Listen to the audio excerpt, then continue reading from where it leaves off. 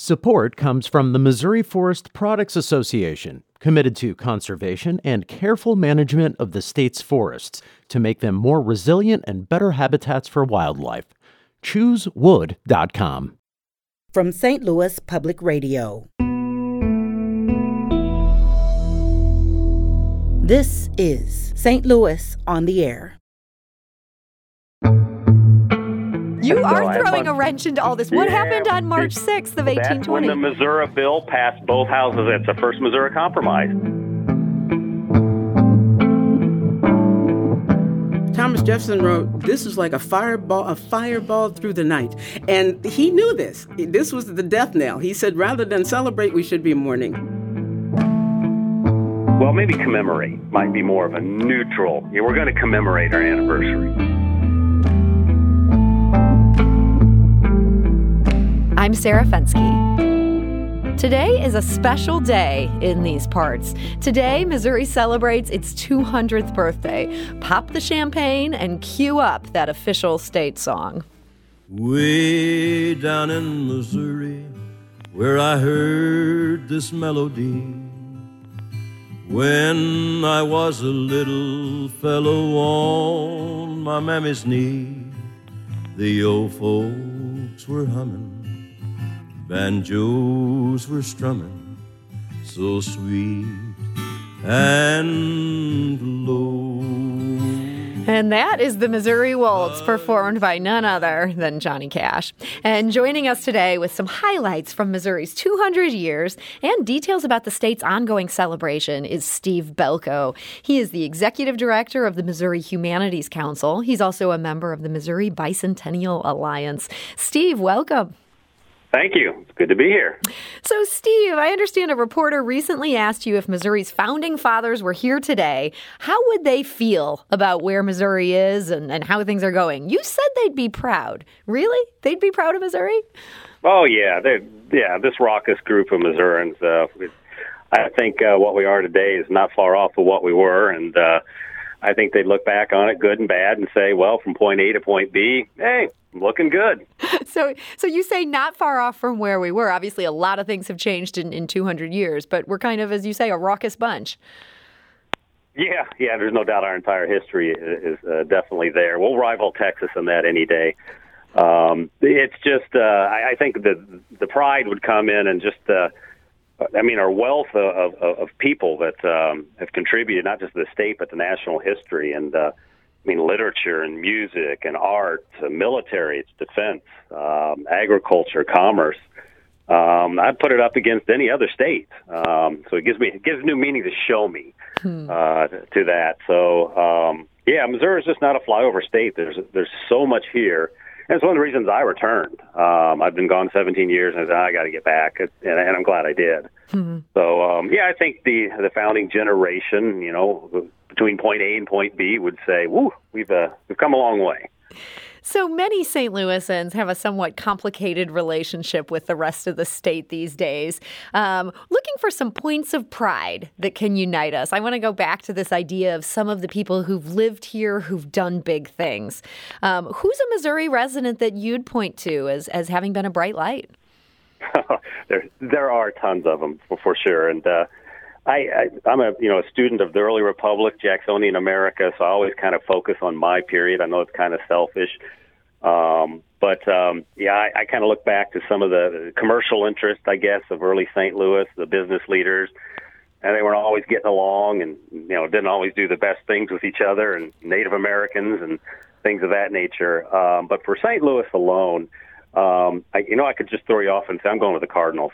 I'm going to go with Rogers, Hornsby, Stan Musial, and the whole history of the Cardinals. Come on, that's got to be one of the greatest, pride of St. Louis, and that's where my family's from since the territorial period.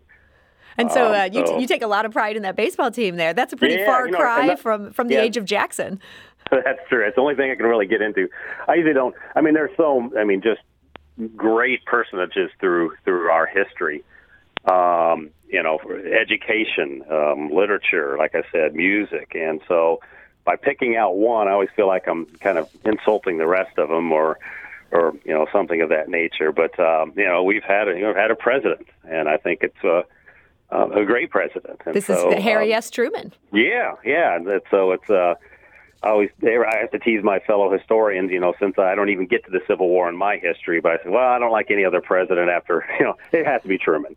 So I think a lot of Missourians could probably agree on that one. Boy, it seems like if there's anyone that everyone could rally around, you'd have to think maybe it could be Walt Disney. Oh, yeah. You can't. I'm trying to think of any reason why somebody would not rally around him unless one of his earlier films had too many cartoons that weren't accurate. But, yeah, Walt Disney is definitely one of them. And I always think we work closely with the Highway 36 Heritage Alliance, and they're calling that Highway 36 from St. Joe to Hannibal kind of, the way of American genius. And that's kind of just a microcosm of the whole state.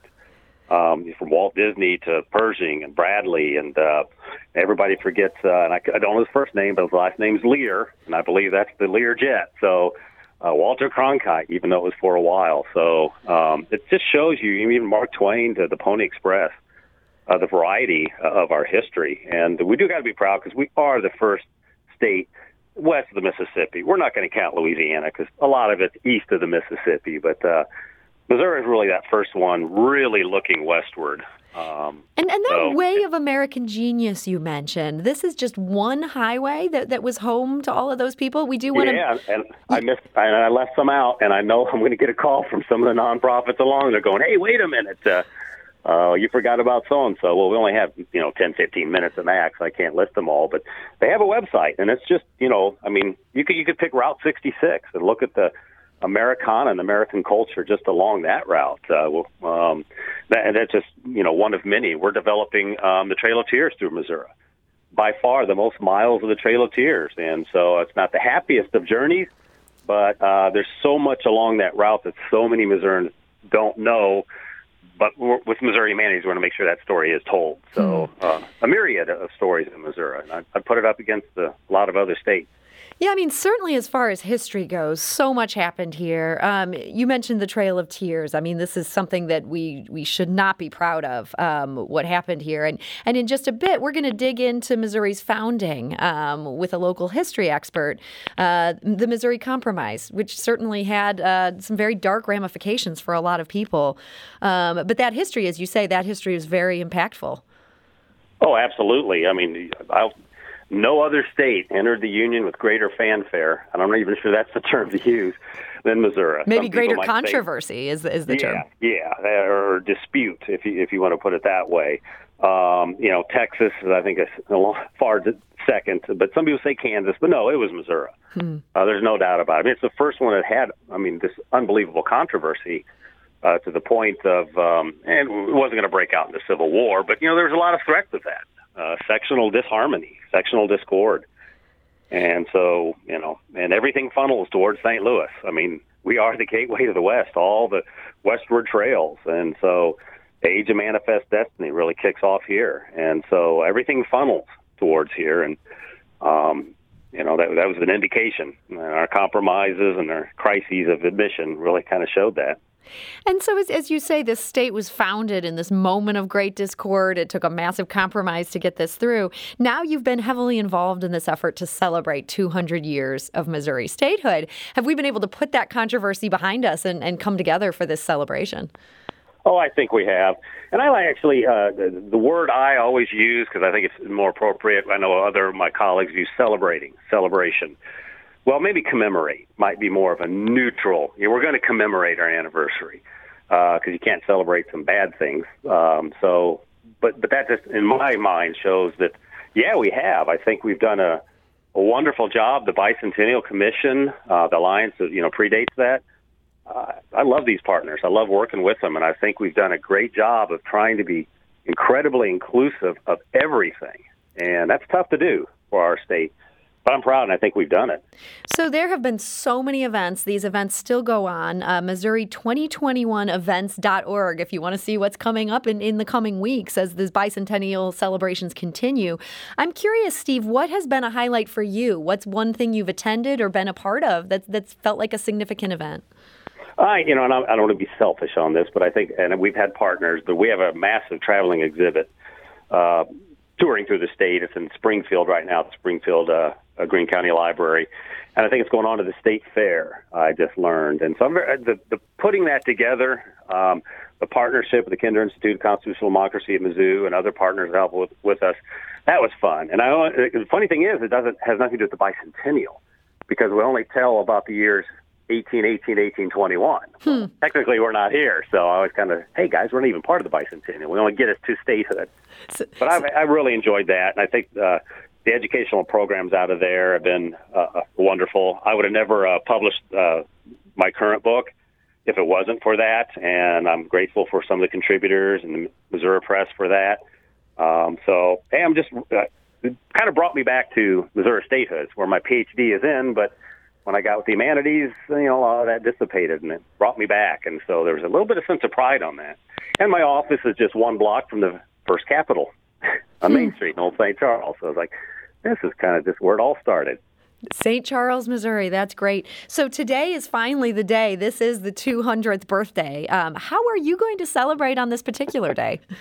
So I'm going to throw a wrench in this whole thing. I have always been March 6th, 1820. That's our real statehood. You are throwing a wrench into all this. What happened on March 6th of 1820? That's when the Missouri bill passed both houses. It's the first Missouri Compromise. The House and Senate got together, Clay's Compromise. They passed it, sent the bill 3 days later. Monroe signed it. President Monroe, March 6th, Missouri can form a constitution, create a state government, and there you go. So are we celebrating the wrong date today? I always argue, and I think so, but that's just for jest. For the rest of the country, for the history books, it's today. It's August 10th, when President Monroe signed a presidential proclamation. Let's get this over. They get a star, put it on the flag, move on. But it's just fun to have all that in between. But we screwed it up in between. It's the Missourians that pushed us off to August. So it's our fault, so we can claim it. Well, for this celebration, I feel like the very fact that you've acknowledged today is the official day, this counts as celebration enough. So Steve Belko, Executive Director of the Missouri Humanities Council, thank you so much for joining us today. Been a joy. Thank you for having me. And Steve is also a member of the Missouri Bicentennial Alliance. And to join in on Missouri's bicentennial celebrations or commemorations, whichever term you prefer, check out Missouri2021events.org. And as we celebrate this birthday, here's another rendition of the Missouri Waltz. This is played by the University of Missouri's Marching Mizzou Band.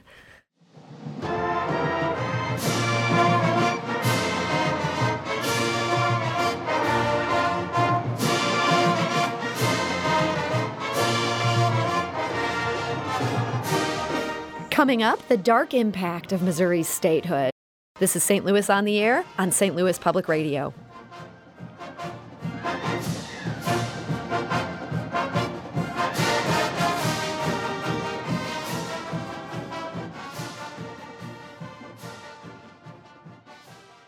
Support comes from the Missouri Forest Products Association. Missouri produces wood pallets, railroad ties, white oak barrels, hardwood floors, and more. Details on the variety of products made in the state are at choosewood.com.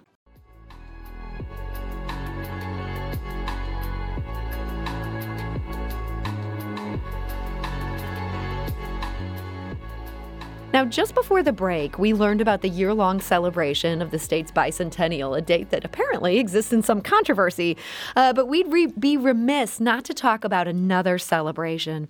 This one examines the political compromise that made Missouri a state and its real-world implications. That, of course, is the Missouri Compromise, the 1820 agreement that allowed Missouri to join the Union as a slave state. When the compromise was declared unconstitutional in 1857, it sent the country rushing headlong to civil war. The way the Missouri Compromise affected real people is the focus of the 2020 Mary Meacham celebration. And joining us today to tell us about that work is Angela De Silva. She is the director of the Mary Meacham Committee and a historian, preservationist, and teacher.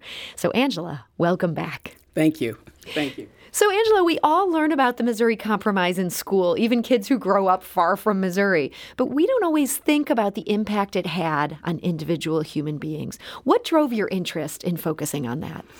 First of all, my interest is in all general Missouri Black history because it has been so edited out of out of public consciousness. I'll put it like that, and it has always bothered me. I am fifth-generation descendant of Missouri slaves on both sides.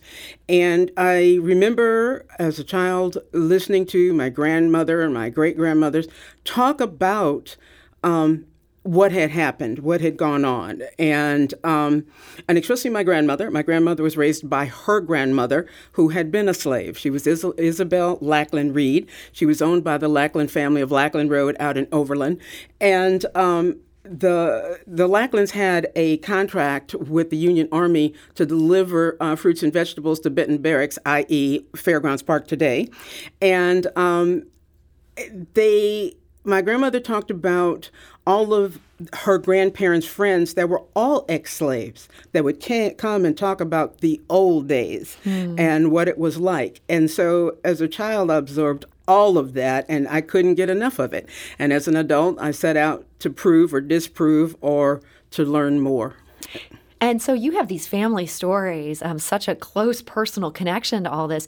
Is there a lot of other material to draw on that illuminates these stories? Yes, and it's amazing that the WPA slave narratives that are located in the National Archives and the Library of Congress, it's got to be about over 2,000 actual interviews during the 1930s when professors and teachers were unemployed.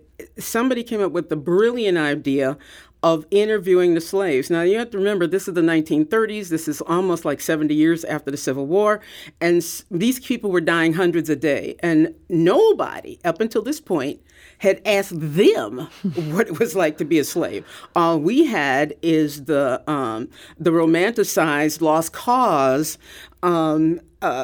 idea of happy slaves singing in the field and how they loved their mistress and masters, and that was it, okay? So, but we have another body of knowledge that we can draw from, and very few people seem to know they exist. So these interviews, this helped inform this project. And we want to encourage people, you're here today to promote this video that the Mary Meacham Celebration put together. This is an hour-long video. It is such a good, interesting history of the Missouri Compromise and how this played out for some different people. One of the people that you portray in this, you don't portray, somebody else portrays, and we hear his story. This is York. Tell us about who York was. York actually grew up with William Clark in Kentucky, and they had spent their boyhoods together, and York had traveled with William Clark throughout all of his military escapades. And when they got the contract, I guess you could call it, from Thomas Jefferson, there was no doubt that William Clark would take York for several reasons. Number one, he was huge, okay? He was a big guy? He was a very good, big guy. And he could carry a lot. And they had no idea how much heavy lifting, so to speak, was going to have to happen. And the other thing that they didn't realize at the time was how York would be perceived by the Native Americans that he ran across. And as it turned out, and then again, let me give you just a little backstory. Native American warriors, when they did something great, like, slew a whole bunch of buffaloes or whatever, they would come back to the camp and rub black ash from the fire all over their bodies as protection, as big medicine, as good medicine. Well, here, these tribes, like the Arikara, had never seen a real live black man. So from their culture, this was big medicine, okay? This was living proof. And so, and he was huge, he was affable, and, Indian warriors would throw their wives at him, thinking that, just the proximity of her to him would rub off on them. I mean, it was just, and it really helped ease the trip along the way. There were times he was an excellent hunter, for example. There were times when several of the people got desperately ill, and he nursed them back to health. But the problem with all of this is when they get back. Okay, they've been gone for 4 years. He had a wife down in Kentucky that he hadn't seen in that length of time. When they get back, and William Clark sends everything to Thomas Jefferson, and everybody disbands. everyone is paid because this is considered a military expedition except York. And when he goes to William Clark said, don't be ridiculous. You're a slave, okay? And second of all, he said, then can I go visit my wife? And he told him no to that as well. He went. He had enough. And he goes to Kentucky, visits his wife. And here's the thing, comes back under his own volition. And when he gets back, William Clark has him professionally beat. Okay, so we also know if you watch the video, what'll happen toward the end. Even the National Park Service, nobody truly knows what happened to York after this expedition. So whether he was forced to remain as an enslaved person, or whether he was able to get his freedom somehow. That is correct. We do know that William Clark sent him to a nephew of his, and that was still in Kentucky, and said, if he doesn't change his attitude, send him down south to a harsh master that will give him an attitude adjustment. So that's the last we hear of him, and that was in a letter that William Clark wrote to his nephew that wasn't found until maybe 20 years ago. So that is the last word, if you will. It doesn't seem too optimistic right there.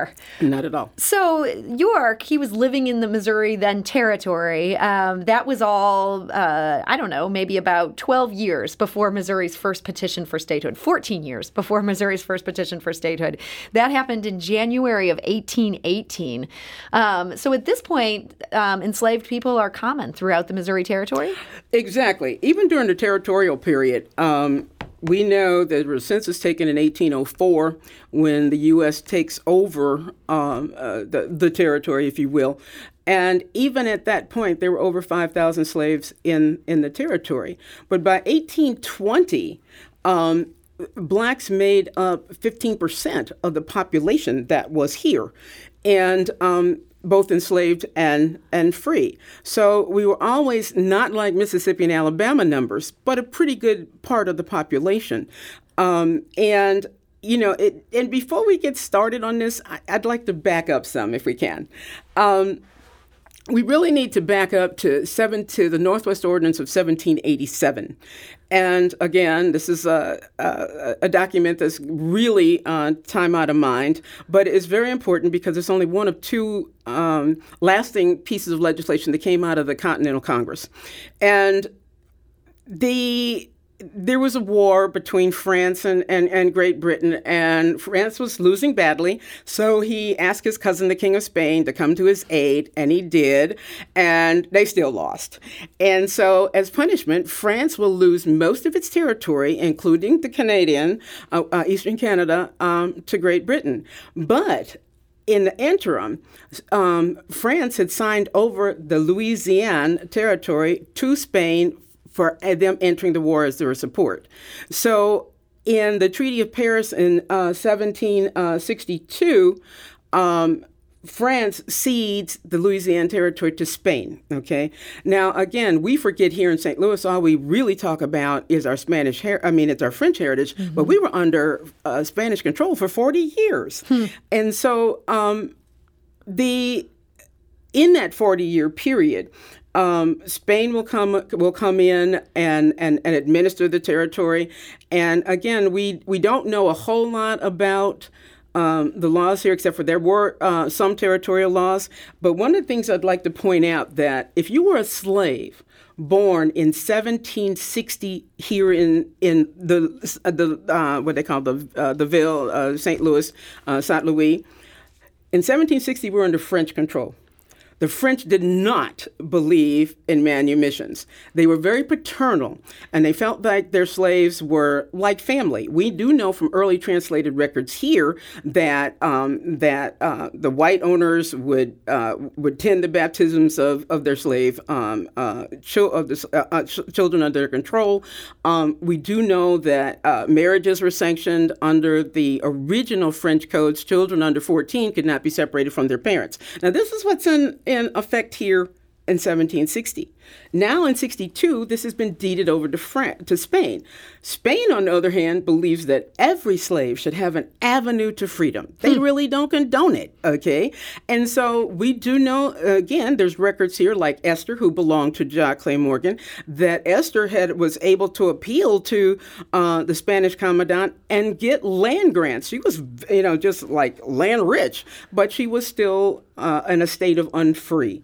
So Spain believed in manumission. Then 1804, third government takes over, and the Americans bring a totally different flavor of racism into the picture.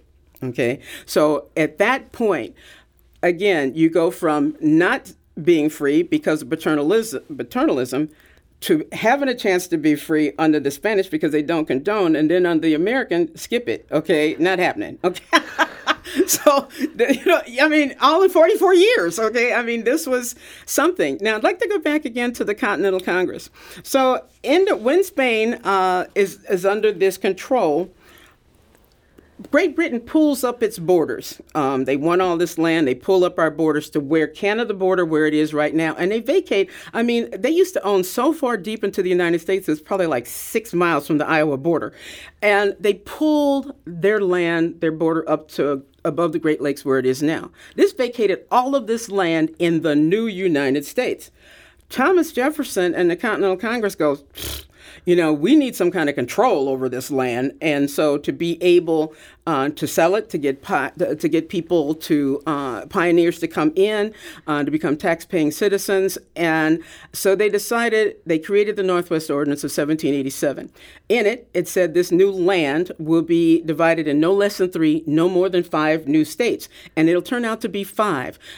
We're going to get Wisconsin, Illinois, Michigan, Ohio was going to be the first, and some of Minnesota is in here as well. And this is going to come up later, real important for Wisconsin, regarding Wisconsin and Illinois. Well, and I do have to cut in here. I just want to remind people we are talking today to Angela Da Silva, the director of the Mary Meacham Committee, and we're getting to the Missouri Compromise of 1820. Right. This is what our state was founded on. And we have a lot of history here, but I need to get us up to 1820 here. Right. Okay. In the Northwest Ordinance, several things will happen. And I said Wisconsin and Illinois will come out of that. Under the Northwest Ordinance, 2 of the things that become very important. Number 1, it stated there shall not be slavery or involuntary servitude in any of this land. So this is when the North, the free North, becomes the North as a destination for slaves. And the second, which is most important, that will come out of, again, comes down to the Missouri Compromise, is the writ of habeas corpus. And a writ is when a court issues a document that says, I want to see something. Habeas corpus means the body. And so when under the Northwest Ordinance of 1787, this became a pathway for people of color to get their day in court. Now, coming down from 1787 to 1820, actually 1818, Missouri will qualify to be able to ask for an enabling act for Congress. And what that happens is we're a Class A territory. And once you hit Class A territory, 60,000 voting eligible white men, okay, then you can apply. You send a certified census to Congress. Congress says, okay, hit it. You can now work on your Constitution. Becoming a state. Becoming a state, exactly. So, but in their original application, they want to come in as a slave state. Congress is balanced, 11 slave, 11 free. If Missouri comes in, it would be the 12th slave state, and the South would have the upper hand in the Senate. No go, all right? So they tabled it. 1818, they didn't do nothing. But the summer of 1819, Maine breaks off from Massachusetts and applies for statehood. They're so far north that there's no doubt that they're going to come in as free. So coming back in 1819, an enabling act is issued to Missouri saying, okay, now you can come in as slave, write your Constitution. Now, this is where it gets weird, okay? On March the 6th, President Monroe did sign the initial Missouri Compromise. Now, why do we even need a compromise, okay? Because the northern states didn't want not one more northern state, not a one, okay? But they said, all right, in the compromise, Henry Clay, what he got is the South can have another slave state, but the North gets several things. Number one, Missouri will be the only state carved out of the Louisiana Purchase. So that leaves all that land all the way to the Rocky Mountains slave free. Okay. The next thing that they wanted as a part of the avenue, remember the writ of habeas corpus in 1787? In the Missouri Compromise, it reaffirmed, made it stronger. Okay. Up until now, between 1787 and 1820, a northern court could send a writ down to Mississippi saying, we want to see so-and-so, and Mississippi, right across the face of it, he died. He ran away. Totally disregard, okay? So the Missouri Compromise said, no, you can't do that. Any writ issued by any court flying the American flag has to be honored by another court flying the American flag. And so many of us think about this compromise as sort of the original sin, that the birth of this state was inexorably linked to slavery. And obviously that's true, but you see some positive outcomes from this compromise. Yes, I do. The third big thing that came out of it, first of all, it locks out slavery out of a massive chunk of land. Okay, a massive chunk of land. Second of all, with the writ of habeas corpus reaffirmed, the South can no longer disregard those writs that are coming down there. And the last one, once free, always free. It was an enterprise to snatch free people off the street and sell them into slavery, okay, or to challenge great-grandma or grandma's will because she's, freed her super loyal maid all these years. And so some nephew wants to challenge it, okay? And so much of that went on. And so once free, always free. Now, again, why is this important? Because this is the legal premise of which Dred Scott will sue. Why? His master took him to Illinois and Wisconsin, which comes out of the Northwest Ordinance of 1787. It says what? There'll be no slavery or involuntary servitude. When Dred Scott's trial, again, he will go back to the Northwest Ordinance of 1787 and the Missouri Compromise of 1820. Now, this is 1846. Why? Once free, always free. He lived in those two states for 7 years to plant crops. And the case legitimacy for residents is, did you plant and harvest crops? Yes, he did. And so that opened the doorway to that very pivotal lawsuit. Now, obviously, he lost, but that set off, but that set off some things that set off the Civil War. So really, in Missouri, I don't want to say we have things to be proud of here, but in some small way, this very terrible compromise, this led to freedom. It gave an avenue to the courts. We wouldn't have had it. Okay. Some people, but also, when the Missouri Compromise was passed, Thomas Jefferson wrote, this is like a fireball through the night. And he knew this. This was the death knell. He said, rather than celebrate, we should be mourning. Okay. Because this isn't going to go away. I think that the intensity of the feeling that the Missouri Compromise at that so early in our history showed that slavery was not going to go over well in the future. Well, that's a perfect way to remind people to check out this video that the Mary Meacham Celebration has put together. You can find this at greatriversgreenway.org/Mary-Meacham. We also have that linked on our website, so you can go directly there. You can also search for Missouri Slave or Free on YouTube. It's a great 1-hour program. Also some additional educational materials there. Angela De Silva, I want to thank you so much for joining us today. St. Louis on the Air is a production of St. Louis Public Radio. Understanding starts here.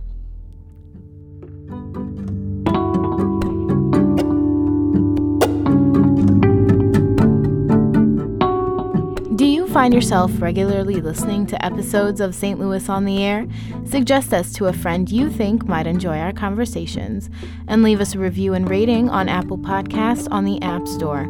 It's the simplest way to help people discover our show. Thank you. St. Louis Public Radio is a member-supported service of the University of Missouri, St. Louis.